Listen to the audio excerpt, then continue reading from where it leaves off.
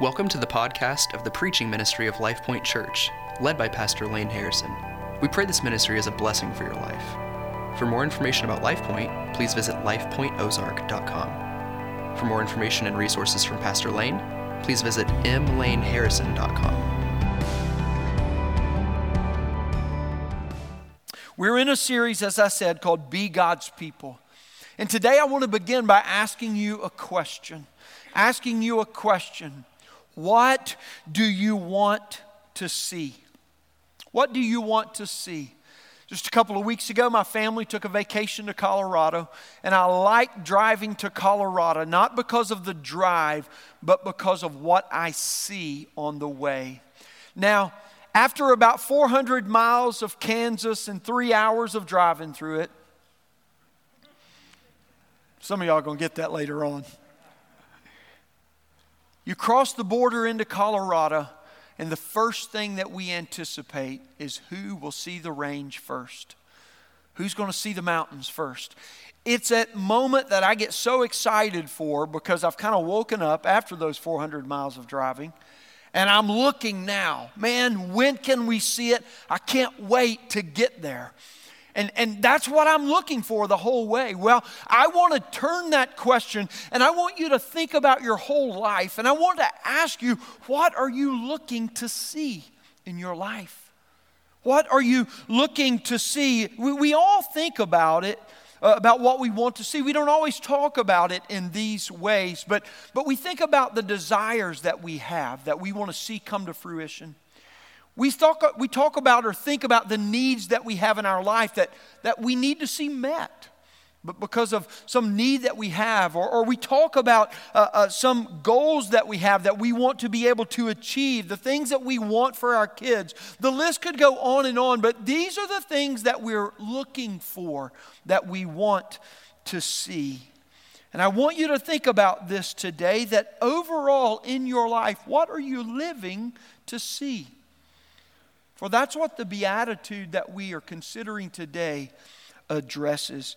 Matthew chapter 5, verse 8, right in the middle of the Beatitudes, Jesus says this: "Blessed are the pure in heart, for they shall see God." Whew. That's powerful, friends. There is a promise that holds us, that we will see God. And that's what Jesus is saying to us. This sixth beatitude, it's really the core teaching of the Beatitudes, but more than that, it's the central teaching of Jesus' message. It's the central heartbeat teaching of the entire New Testament. You could even say of the entire Bible. It is the root from which all of the other Beatitudes originate. You see, pure in heart describes one who's given in an undivided loyalty to God and to His ways. Pure in heart, friends, is the very essence of what it means to know God. To know God. What Jesus is encouraging us, is giving us hope for today, is that we can know God. And that's what He's wanting us to know. You see, purity of heart can be recognized, but it's often dismissed. It's not just talking about the things that we do or the things that we think or the things that we see, but rather pure in heart references the motivations behind the things that we think. The motivations that we hold deep within behind the words that we offer, or the actions that we perform, or even the attitudes with which we hold. Purity of heart means that we are clean before God in all of life. All of life. And I know for some, they go, that can't be possible. But I'm telling you today, that's what Jesus is promising for us. You see, the way that we measure this purity in our life is this way. Well, I've got a little bit of goodness or a little bit of righteousness in one area. Shouldn't that in some way balance out the other reality that I know about the other areas of my heart? But the Bible tells us that to be guilty of breaking one of God's perfect commands is to be guilty of breaking them all. Any impurity in the heart stains the whole heart. For us to be pure in heart means that the stain of sin must be completely cleaned from us. That unrighteousness is being removed from us. And so it deals primarily with these motivations, with the reason, the why behind the what of all that we think, feel, and do. And you see, when one lives out of a pure heart, here's one of the greatest blessings. They enjoy the peace of a clear conscience. For the peace of Christ rules the heart that is pure. And only a pure heart can produce a clean conscience. But you see, a pure heart is not only inward, it's demonstrated by specific outward expressions as well. For the Bible tells us that a pure heart produces a single-minded devotion from an all-consuming love. Now, the New Testament tells us about this in every book that is written, that is in the New Testament, but one that I believe gives greatest focus to how this single-minded devotion grows out of an all-consuming love is in the book of James and his letter. You see, James most clearly explains how an all-consuming love produces a single-mindedness in us. Here's what James says. For he warns us, first of all, in verse 8 of chapter 1, that a double-minded man is unstable in all of his ways.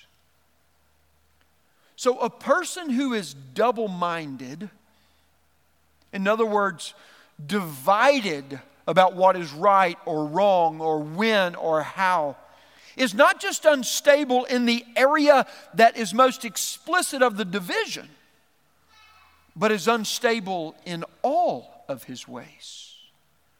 That's what he tells us. Then he goes on to exhort us a little later in the chapter. Therefore, he says, be doers of the word and not hearers only. Because when we hear the word and do not do it, it's kind of like what my mother used to say. It's like what I say goes in one ear and out the other. Right? And it mostly did. The person who gets deceived is self. Is self. When we hear God's word, but we don't do it, we deceive ourselves. You see, the person who does not live in a single-minded devotion is not only divided in their loyalty, but James teaches us that we are duplicit even in the very state of our heart. Divided against ourself because of the lack of devotion. You see, a pure heart is the centering reality of knowing God that produces a life of single-minded devotion to God. And only a love that is all-consuming can produce a devotion that is single-minded. And so this is what it means to have this pure heart. Jesus actually commands this single-minded devotion out of an all-consuming love. When he says this, seek first the kingdom of God. He's telling us to orient and to pursue with all of our life, with one single priority in life, God's kingdom for us. A pure heart is not conflicted regarding what is important in life. We know what's important. What's important is what God has said is important. A pure heart is not conflicted regarding what's most desirable in life.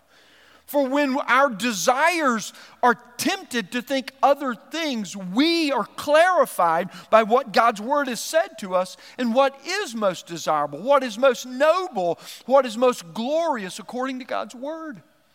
And a pure heart is not conflicted regarding what is most needed. That when the wants of our life get clicked over into the we think we need them realm, right? We're able to go to God's word out of a single-minded devotion and see what His Word would teach us in that regards. Friends, anything that distracts or deters from trusting and obeying Jesus divides our devotion and deceives us regarding following Him. Pure in heart is not about religion, friends.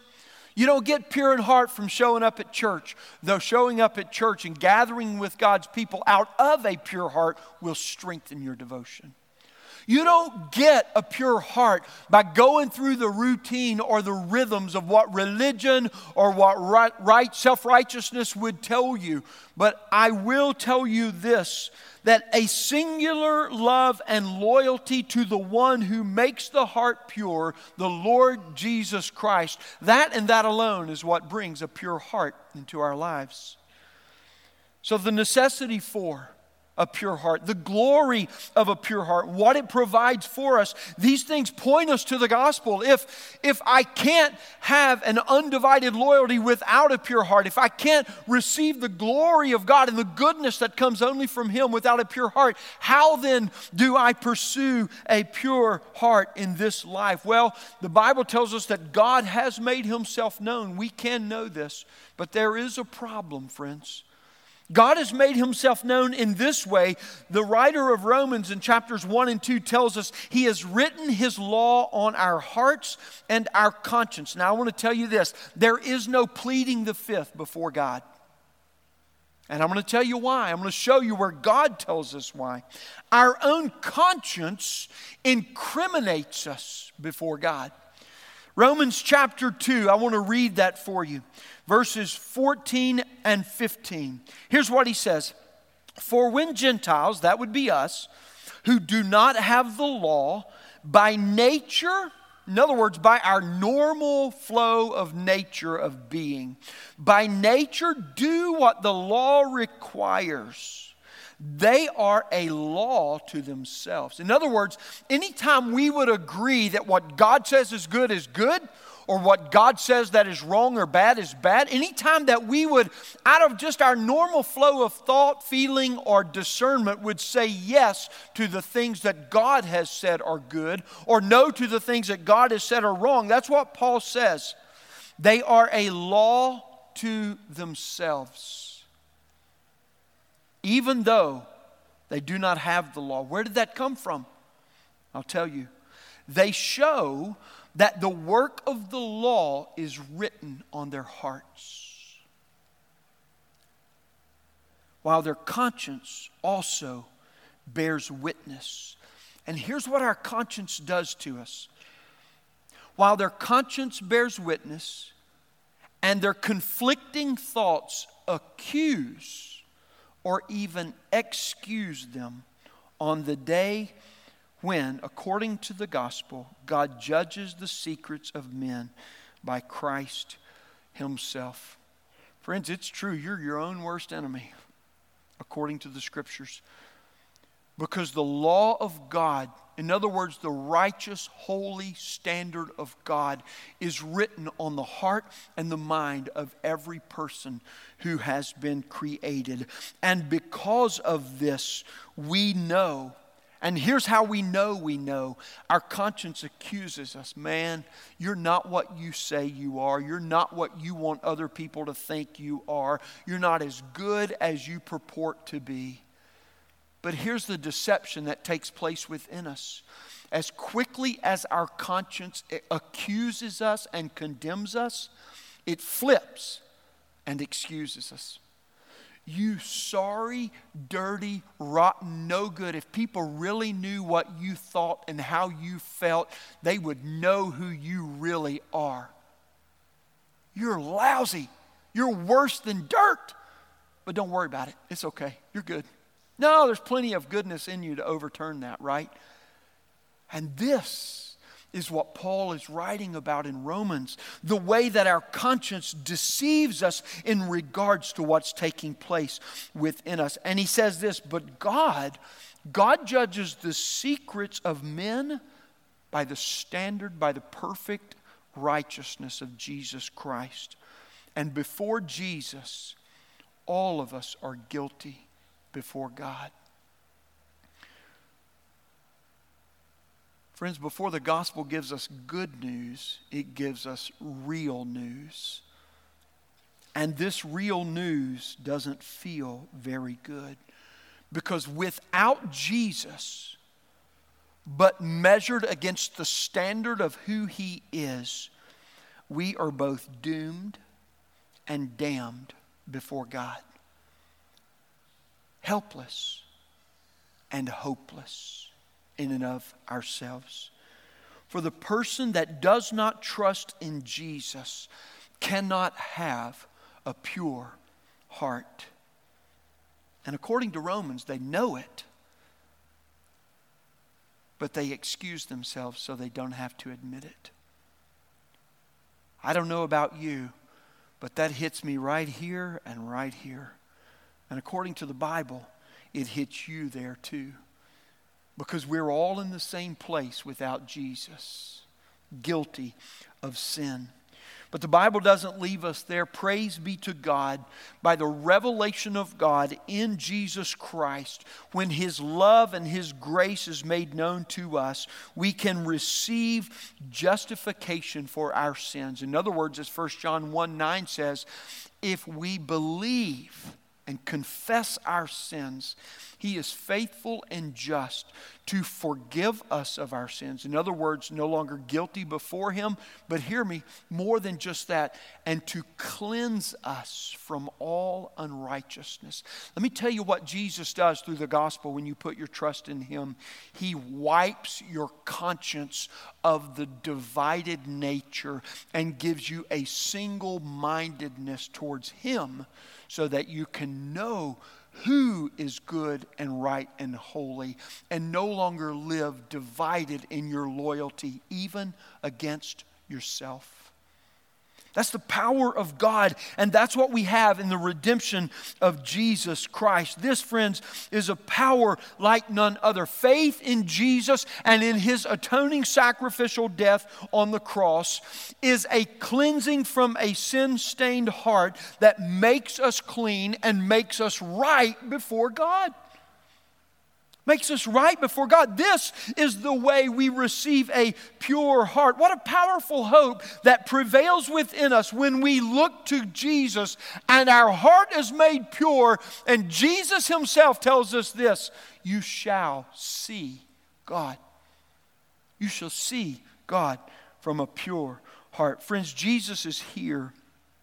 And He alone is our hope. He is our only hope. But in Him our hope is eternal. And so we turn now to see what can we see to know and to be held by this hope that we have in Jesus, that we might see God. Well, there's a verse that we've already read today that helps us. It's in 1 John chapter 3, verse 2. And this helps us to understand and to walk through the glory of the hope that we have in Jesus. So we know that Jesus is our only hope, but what hope is it that we have to see God in Jesus? And here's what he says in 1 John 3:2. Beloved, we are God's children now, and what we will be has not yet appeared, but we know that when He appears, we shall be like Him because we shall see Him as He is. We have, as Christians, those who've put their faith in Jesus to be forgiven and cleansed of their sins, we have a hope. And yea, may I do a twist on words to say we not only have a hope, but we are held by a hope in Jesus Christ. And that hope is eternal. It's not determined by the world. It can't be diminished by the world. And the hope is this, that we are God's children now. That the moment you repent of your sins and put your trust in Jesus Christ, in that instant, new life is brought into you. The old is gone, Paul says in 2 Corinthians 5, and the new has come. You are a new creation because you've been born again by the Spirit of God, made alive unto God in Christ Jesus. That is our hope that we have in Him. And what we are and what we will be is not in question. There is no doubt about whether God will fulfill His promise of salvation in Jesus Christ. And so we can say this, friends, that those who have been made pure in heart by the atoning sacrifice of Jesus will see God perfectly, completely, and fully then, because we are God's children now. That is what holds our hope. Here's what John's telling us. John says we hold what we do not know and what we cannot see by what it is that we do know and what we can see. He's establishing our faith in what is known and seen to hold out what is yet unseen and what is not fully known. Look how he finishes these verses. But we know that when He appears, we shall be like Him because we shall see Him as He is. You see, God's righteousness in Jesus placed upon us is the prevailing hope of those who are pure in heart. Do you know why it's important for you to know where your hope rests? You know why it's important for you to measure in your own life where it is that you look to when hard times immediately arise? Man, a hard decision. What do you run to? What do you consider? A difficult situation, maybe a crisis in life arises. Where does your mind immediately run to first? Where does your heart go to? What do you turn? Do you turn to some idol or some habit that you know is sinful, but it promises some kind of temporary reprieve from the pain or the confusion? You want to try it on your own? You see, friends, let me tell you why it's important for you to measure that. Because where we place our hope reveals what it is that we are trusting for our heart. And so when I ask you the question today, what do you want to see for your life? I'm asking you the question, where is your hope in life? And that will be answered by where you look when hard times come. It'll be answered by the name that you praise when the goodness flows. It'll be identified and revealed in every moment, both great and small throughout your life, whether through praise and glory or not. I want to provide for you 3 hopes today that hold Christians. And again, I'll use this turn of words. 3 hopes that we are held by in Jesus Christ, whereby we can know our heart is made pure and we shall see God. The first hope is this. It's our ultimate hope, and we've already talked about it. Jesus is our living, eternal hope. Friends, the essence of this beatitude is what the commentators, the scholars would call eschatological. In other words, eternal. That's what they're saying here. And Jesus is saying our ultimate hope is not bound in this world. It's eternal. It's eternity with Him. And that eternal life begins the moment we repent of our sins and the Spirit of God comes to live within us and we are made new. But you see, we don't see nor do we know all that there is to know and see in this life. But what we do know and what we do see now of God is sufficient to hold us and to sustain us.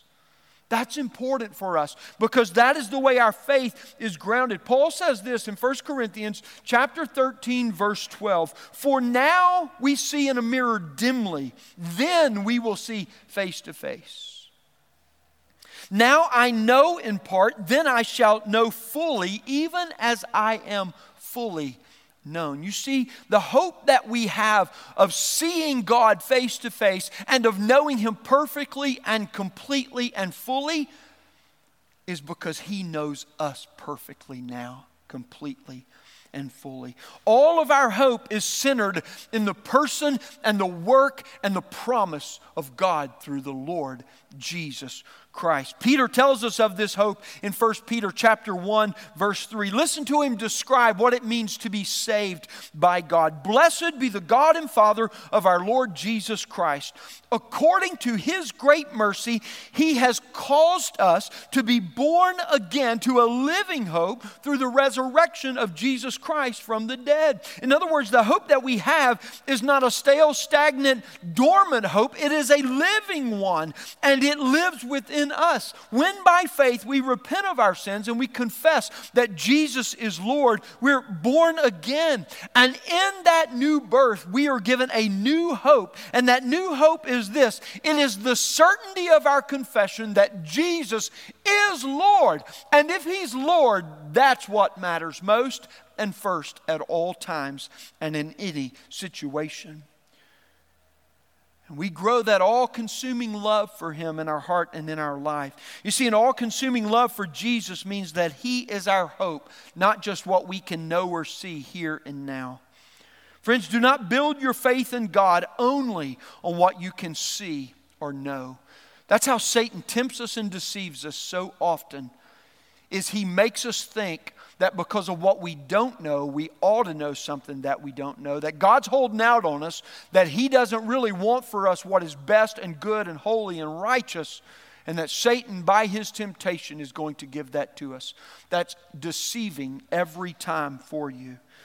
Saving faith is always established in the revelation of God's truth that comes to us through the person, the work, the teachings, and the life of Jesus Christ.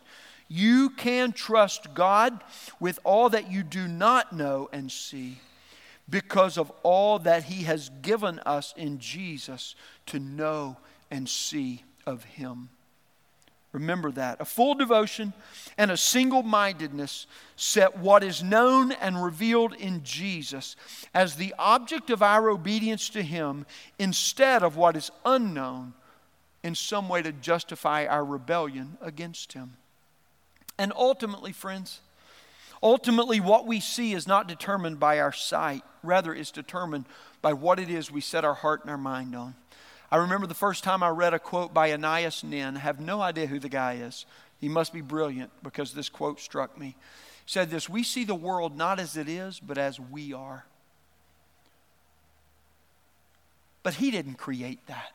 Listen to what Paul says in Colossians chapter 3, verse 1 and 2. "If you have been raised with Christ, seek the things that are above, where Christ is seated at the right hand of God." Set your mind on things above, not on things that are on the earth. Why?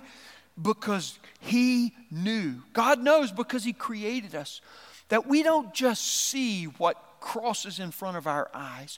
We don't just know what it is that we come to attain intellectually, but rather we see in life what it is that we set our heart on and that we set our mind on. That's why Jesus commanded us, seek first the things of God. When you set your heart on Jesus and when you set your mind on Jesus, your ultimate hope will be consumed in Him and Him alone.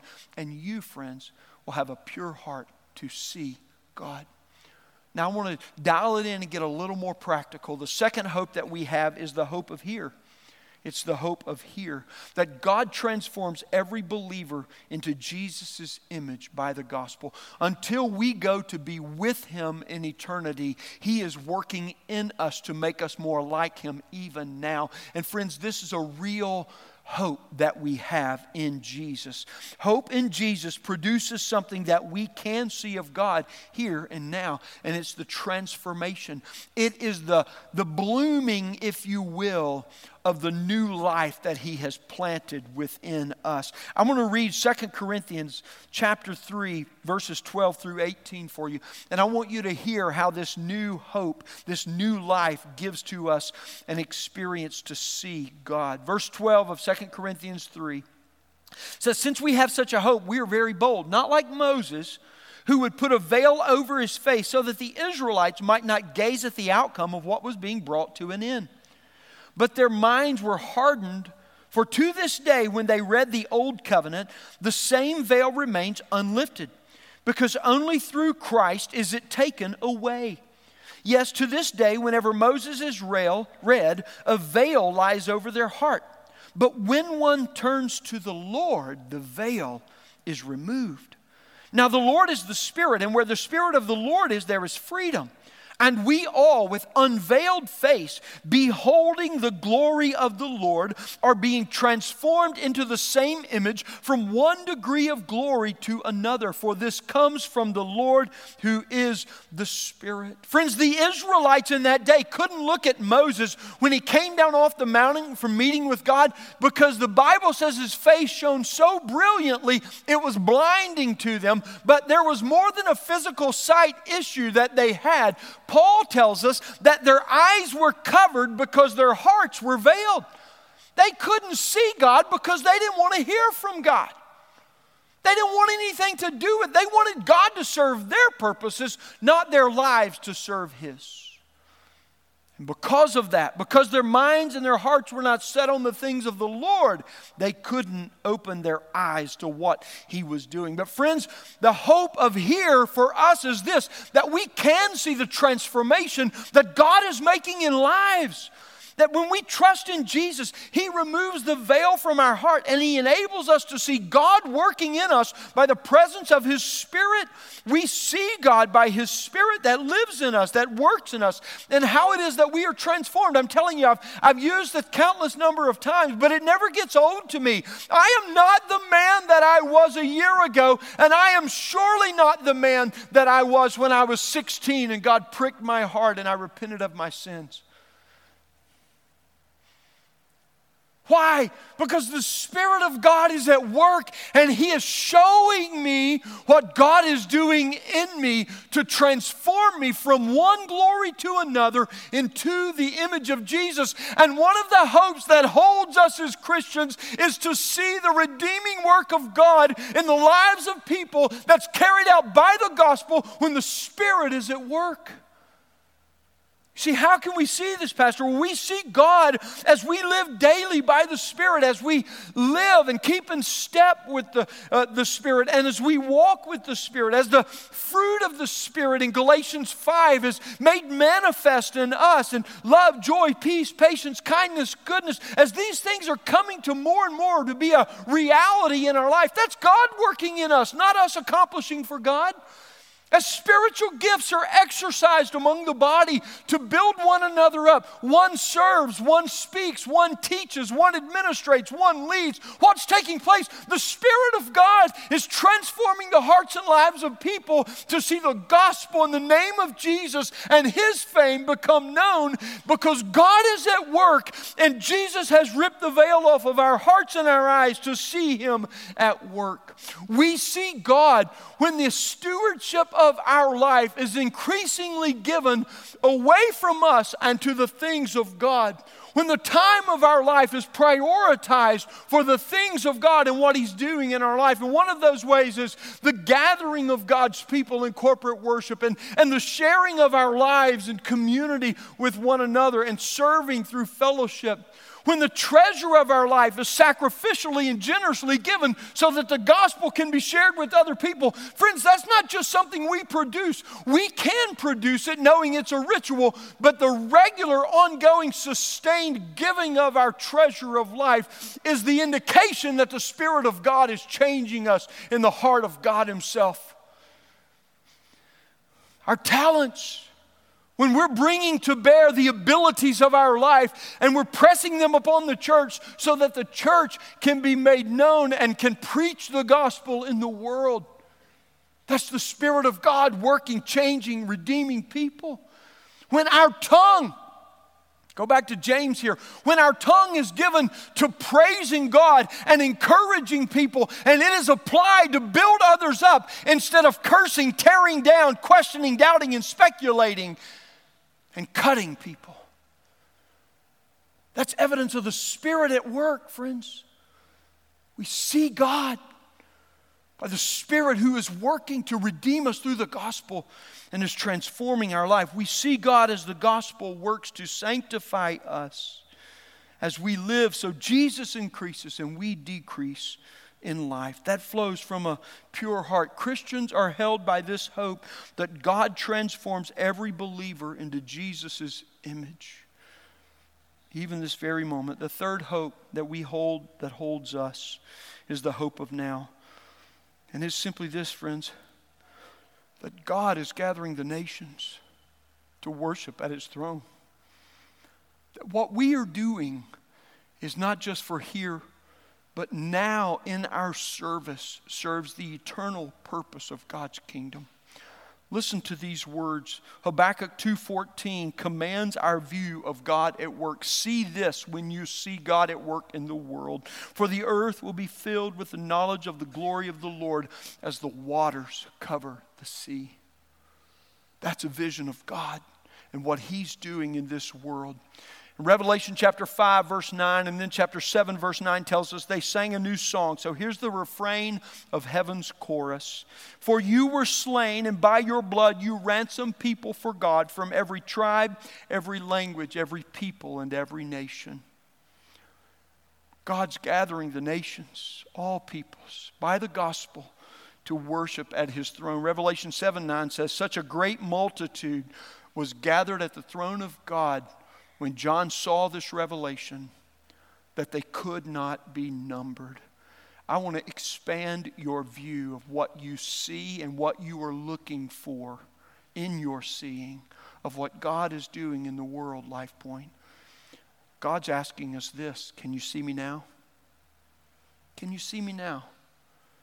And I want to ask you, can you? Can you see God at work through these ultimate hope? The hope of here, of him changing people's lives. The hope of now, of making disciples of all nations who will worship at the throne of God.